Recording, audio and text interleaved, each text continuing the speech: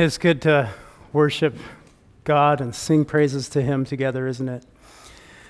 We want to remind you before we pray that we do, part of our worship is taking an offering, giving of our gifts, giving of our finances, giving of ourselves to God is all part of our worship. So we do have a place for offering in the back, what we can do together better. So that's back there, and let's just pray as we continue to worship. Father, thank you that you love us. Thank you that you call us your child. You adopt us into your family when we ask you to forgive us and we give our lives to you. You give us a new identity. You give us life in you. We thank you so much. Please just bless the rest of our morning together as we look into your word, as we ponder together what it means to be your child. In your name we pray. Amen. Children, you can be dismissed at this time. I'll be back with Pastor Chris. And while they're doing that, if the rest of you can grab your phones, iPhones, or if you're online, your iPads or whatever, and go to mint.com. Their Q code will come up here, and you can just point if you have a phone that's capable, you can point your phone up at that and grab the QR code. But if you aren't, you just go to menti.com and then you can type in that code, and I'll give you just a couple seconds to load that up, and I'm going to ask you a few questions and you can respond. Whether you're online or whether you're in the room, you can share with us what your thoughts on some of these questions are. There's no right or wrong answer. So be clean and be kind and appropriate, but otherwise there's no, I'm not looking for something specific. So everybody got that up on your phones if you have a phone, or if you have a neighbor with a phone, you can tell them, hey, can you put this up? And they can actually type in 2 responses or 3. So if you take us to the next slide, the first question will pop up and it'll come up on your screen and you can answer. Maybe the next, there we go. The thing I remember about my mom is, and there's a response up there already, a wooden spoon.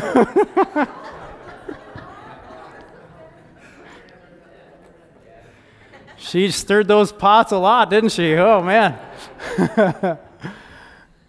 Cooking, care, communicative overly. Keeping me safe.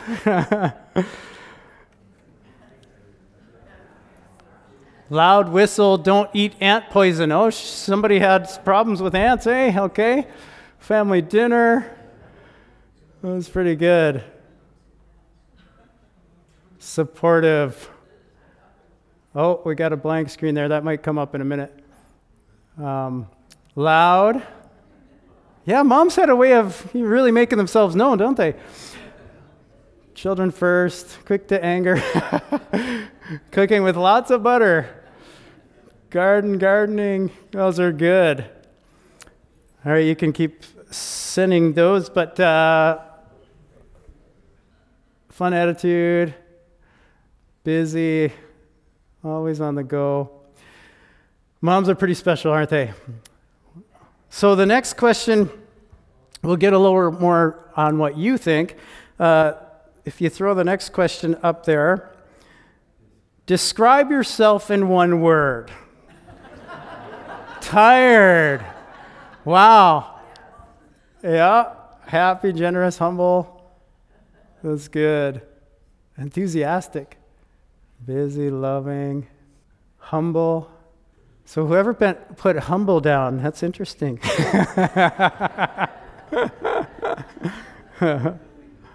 It's kind of fun to watch those come up. Meh. Somebody's just meh today.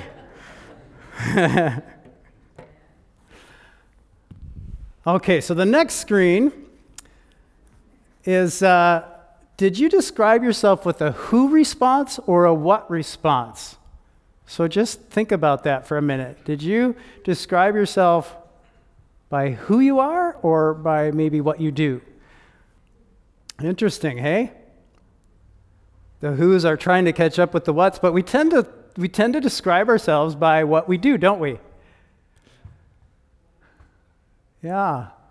I didn't know if that's how this would turn out, but I had an inkling. So that's interesting that it, and the other can be anything else, like maybe you don't know which one or whatever, but okay, the next one. Throw the next screen up there. What do you think about more, who you are or what you do? Ponder that for a minute. Very similar to the previous slide, hey? This one's even more different. More what you do. All right, last slide, last interaction here before we jump into the Bible. Which do you think is more foundational? So, do you think it's more foundational who you are? Or is it more foundational what you do? Like, which one is the first, the more foundational starting point? Isn't that interesting? Wow, a little different than what we think about or how we describe ourselves. Well, today's passage wrestles with these kind of questions a little bit. Jesus goes to his hometown, to the place where people knew him growing up. They spent time with him, watched his family, interacted with his family, and he interacted with the people around him. And now they're hearing about what he's doing. And instead of affirming him, instead of being excited with him, they're offended because they thought they knew who he was. They don't remember him as anything special. And it wasn't that they were opposed to what he was doing as much as they were opposed to who he was, the source of his power and everything being him, his identity. Before this passage in Mark that we're going to read today in chapter 6, we haven't heard anything about Jesus' background. It doesn't talk about where he came from, his family growing up. We don't learn much at all about him except that he's from Nazareth. Mark starts the book, chapter 1, verse 1, the beginning of the good news about the Messiah, the Son of God. This overarching title, this is who he is. But then he goes into a prophecy from Isaiah, and he talks about John the Baptist. Verse 9, he finally gets to Jesus, but all he says about his background is he's from Nazareth. So we don't learn anything about him from the introduction. No pedigree, no background. And then the only other time before the passage where we get to today about his background is in chapter 3 when Jesus' family, they hear about what he's doing and they think he's crazy and they come to take charge of him. They come probably from Nazareth to Capernaum to get him and to bring him back, likely to keep tabs on him. And so our understanding of his background so far is pretty negative. In fact, even when they came and Jesus was inside with people around him who were wanting to be with him, and they are like, tell Jesus we're here. They're on the outside, and Jesus looks around and he says, this is my family, my brothers and sisters and mother. And so he redefines who's in and out by how people respond to him. So we don't really have a very positive view of his family, his background at all up to this point. And now we get to him going back to Nazareth for the first time. So let's start reading chapter 6, verse 1. It says, Jesus left there and went to his hometown, accompanied by his disciples. When the Sabbath came, he began to teach in the synagogue, and many who heard him were amazed. Mark doesn't tell us why Jesus went to Nazareth. Just like he didn't tell us why he crossed the lake or came back. He just tells us what happened. And now he tells us that he decides to go to Nazareth. He has been focusing on the region around the northwest side of the lake, around Capernaum. He said to his disciples in chapter 1, verse 38, that his mission was to preach the good news to the surrounding villages. So now he decides to go 25 miles southwest of Capernaum to his hometown of Nazareth. But it's not just a family visit. He's not just going to catch up with his family and his friends. It says that his disciples are with him. This is a ministry trip. He's going to preach the good news that the kingdom of God is near, what he's been preaching through all the villages he's been to. And he was going to Nazareth as an itinerant rabbi. A rabbi is someone well-versed in the scriptures who had followers. And itinerant means he went from place to place speaking his message, making his message known. And so he was going to Nazareth, his hometown, as an itinerant rabbi. And as a visiting rabbi, the synagogue would invite him to speak. And so he goes on the Sabbath and he speaks in the synagogue. And of course, people are amazed at him, just like they have been all along. Wherever he's going, people are amazed by his teaching, by his wisdom, by the source of his authority. And we should not forget how difficult this would be to amaze people like that, because there was a lot of itinerant rabbis. People heard it from a lot of different voices. So he stood out. He was head and shoulders above anybody else by what he spoke. His authority and his power came out, and people noticed and they were amazed. However, their amazement didn't bring the hoped-for response that he would want. Look at the rest of verse 2. Where did this man get these things, they asked. What's this wisdom that has been given him? What are these remarkable miracles he's been performing? Isn't this the carpenter? Isn't this Mary's son and the brother of James, Joseph, Judas, and Simon? And aren't his sisters here with us? And they took offense at him. So the people that knew Jesus' family, the community that he grew up in, they hired him to work for them. They helped his family in difficult times, and his family helped them in difficult times. You know, the people that he grew up with and knew for 30 years. When these people who think they knew who Jesus is, when they hear about his miracles and then actually hear his unique, authoritative, true wisdom that comes out of his mouth, they don't question the wisdom. They don't question that he's doing miracles. They question him as the source of all of that. They question his identity. Who is this man? Where did he get these things? Isn't he the carpenter? He didn't receive any formal training. He didn't study formally under a rabbi like you're supposed to. He didn't go to the right university. He didn't get the right degree. He doesn't have the proper credentials.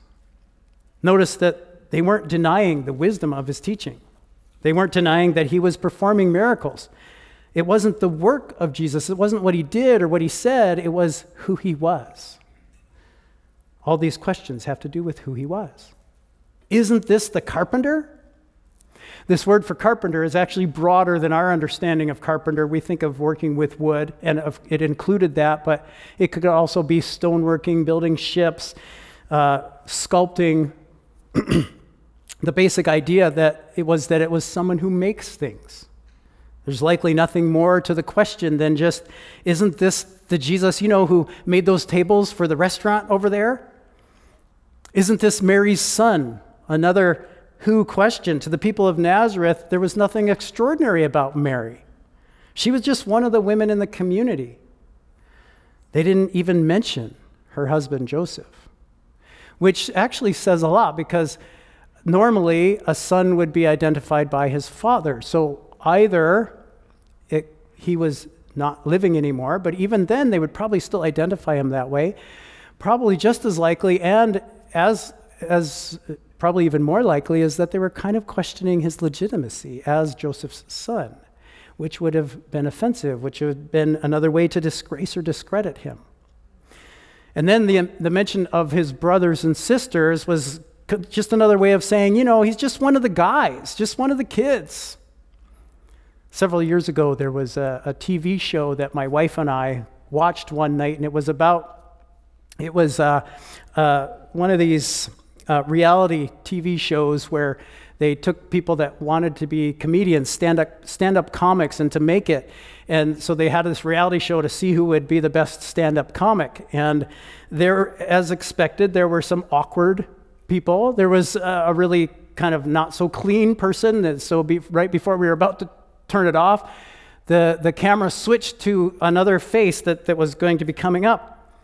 And as I looked at this face, I'm like, that's John. I know this guy. I went to school with him.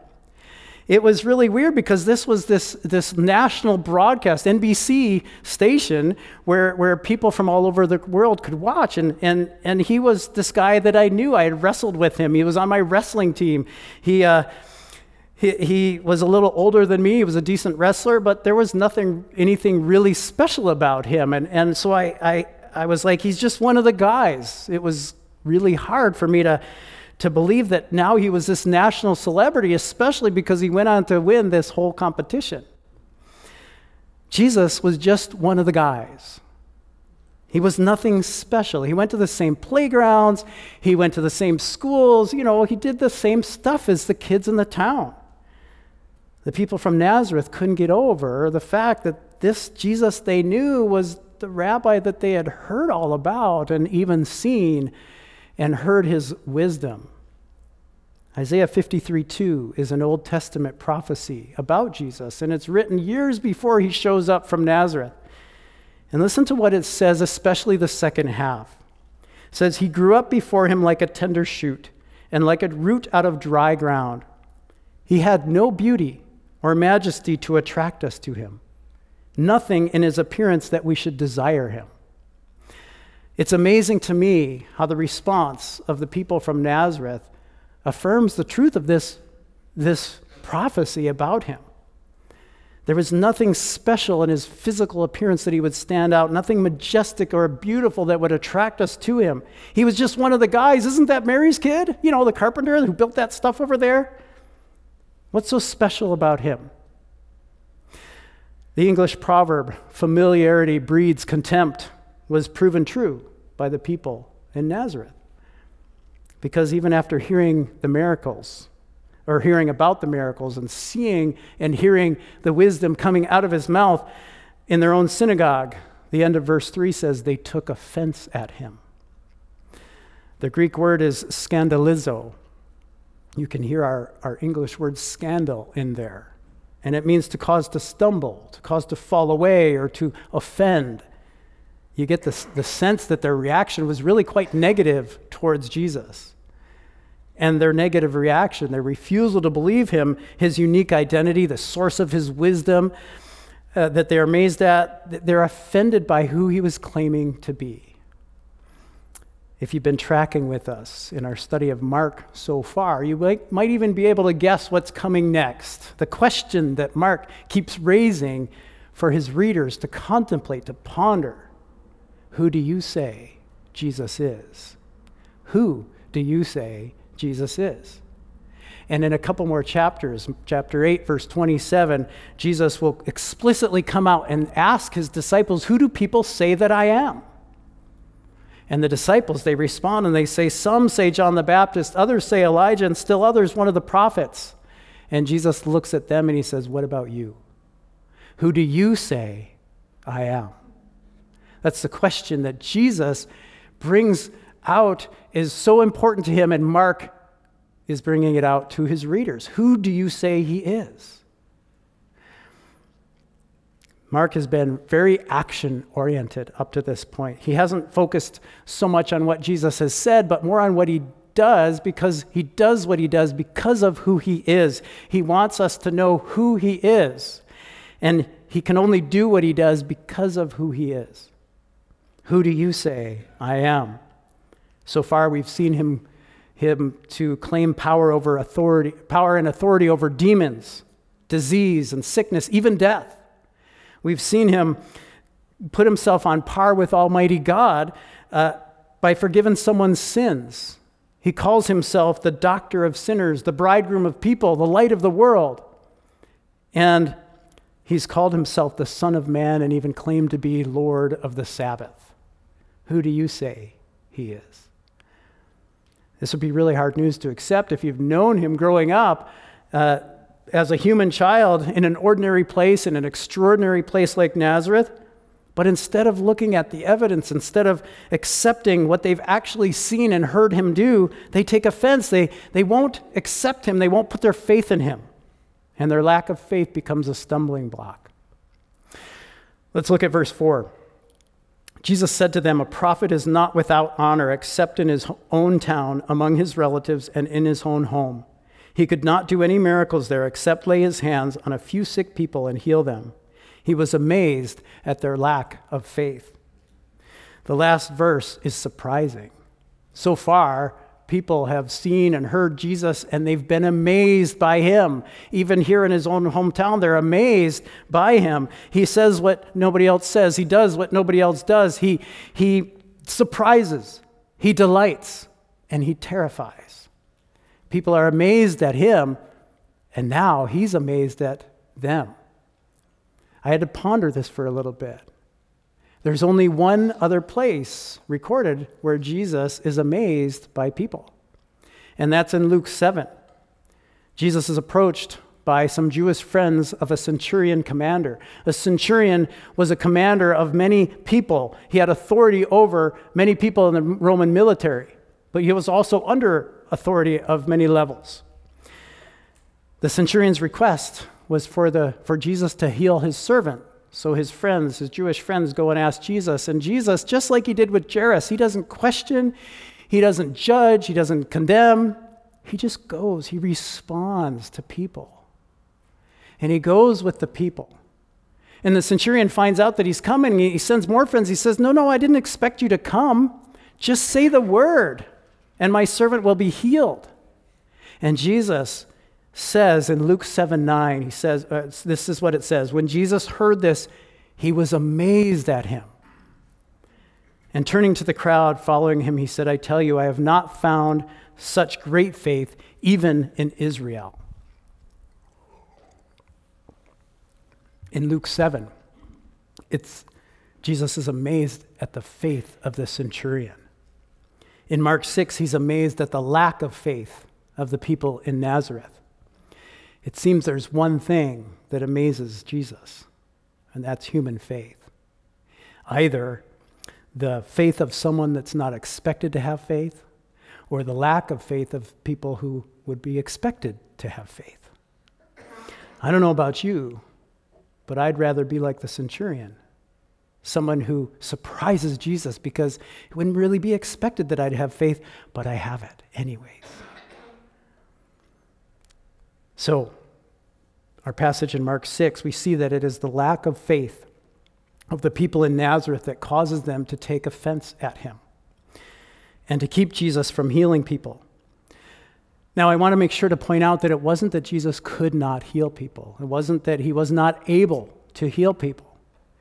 Again, he responds to people. And so he limits himself to respond according to how, or to work according to how people respond. He did heal a few people. It seems that there was some faith in Nazareth. And maybe it was that these people are so sick, so suffering, that they are willing to put just this little bit of hope and trust that Jesus would heal them. And whether their faith is small or great, Jesus responds and he heals them. In verse 4, Jesus said, "A prophet is not without honor except in his own town, among his relatives, and in his hometown." This is actually a common proverb of the day. Jesus quotes it. And notice that it goes from broad to narrow. A prophet is not without honor. People hear and see and experience, and they're honored everywhere, except in his own town. People can't accept it. Even in his relatives, more narrow, they reject him. And even in his own home, people reject him.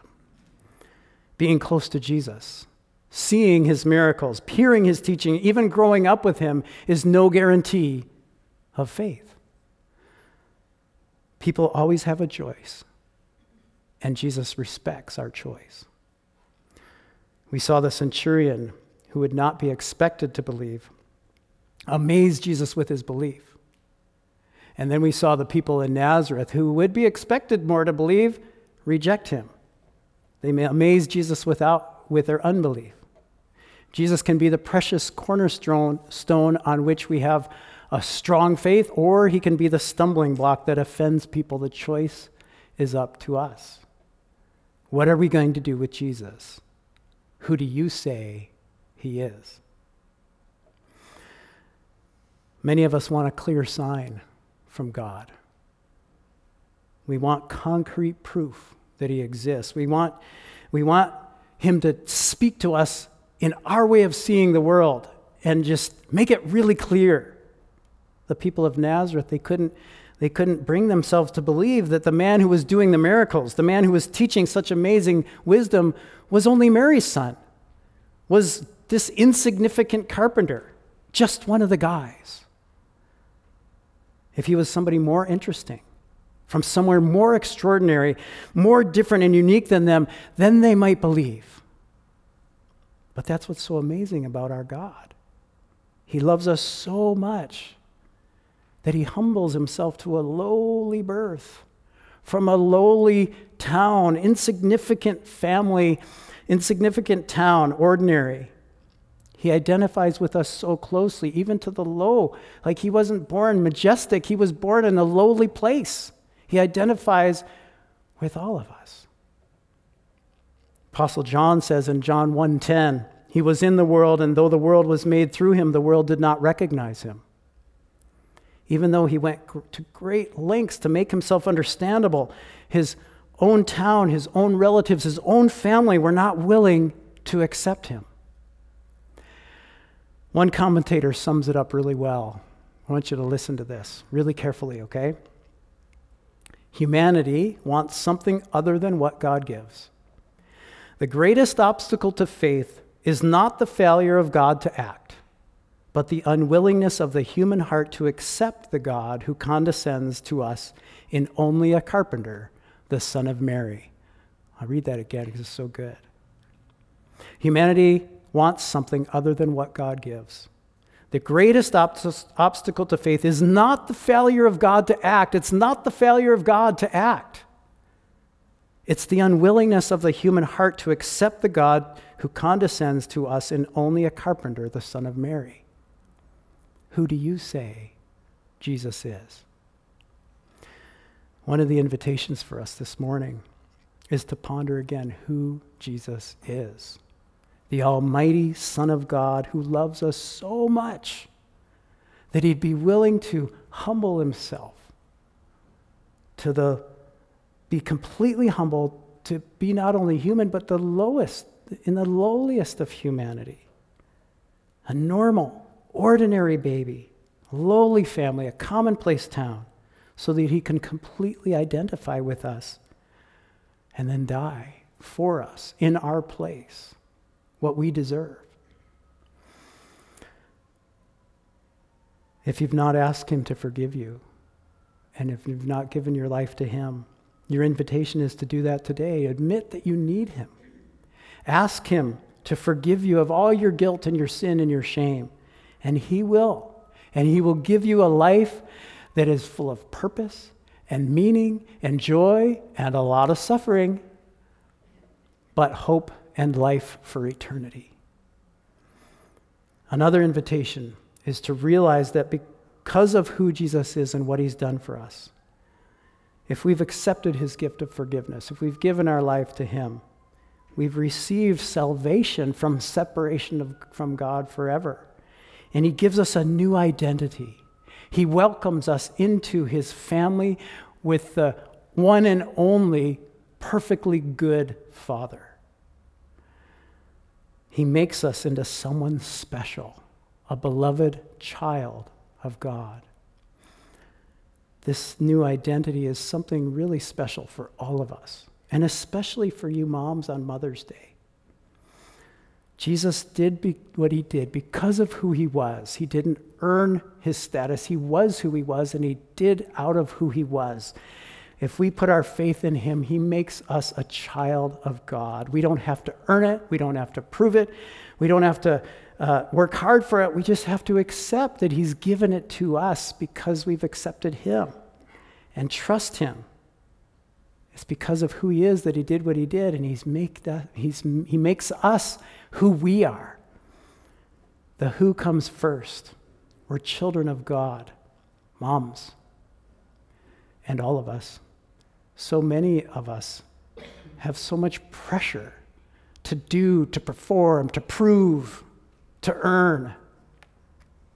A lot of that's put on from the culture around us. A lot of it might be put on by your family, but most probably by yourself. You put it on yourself, but you are a child of God. He gives you a new identity.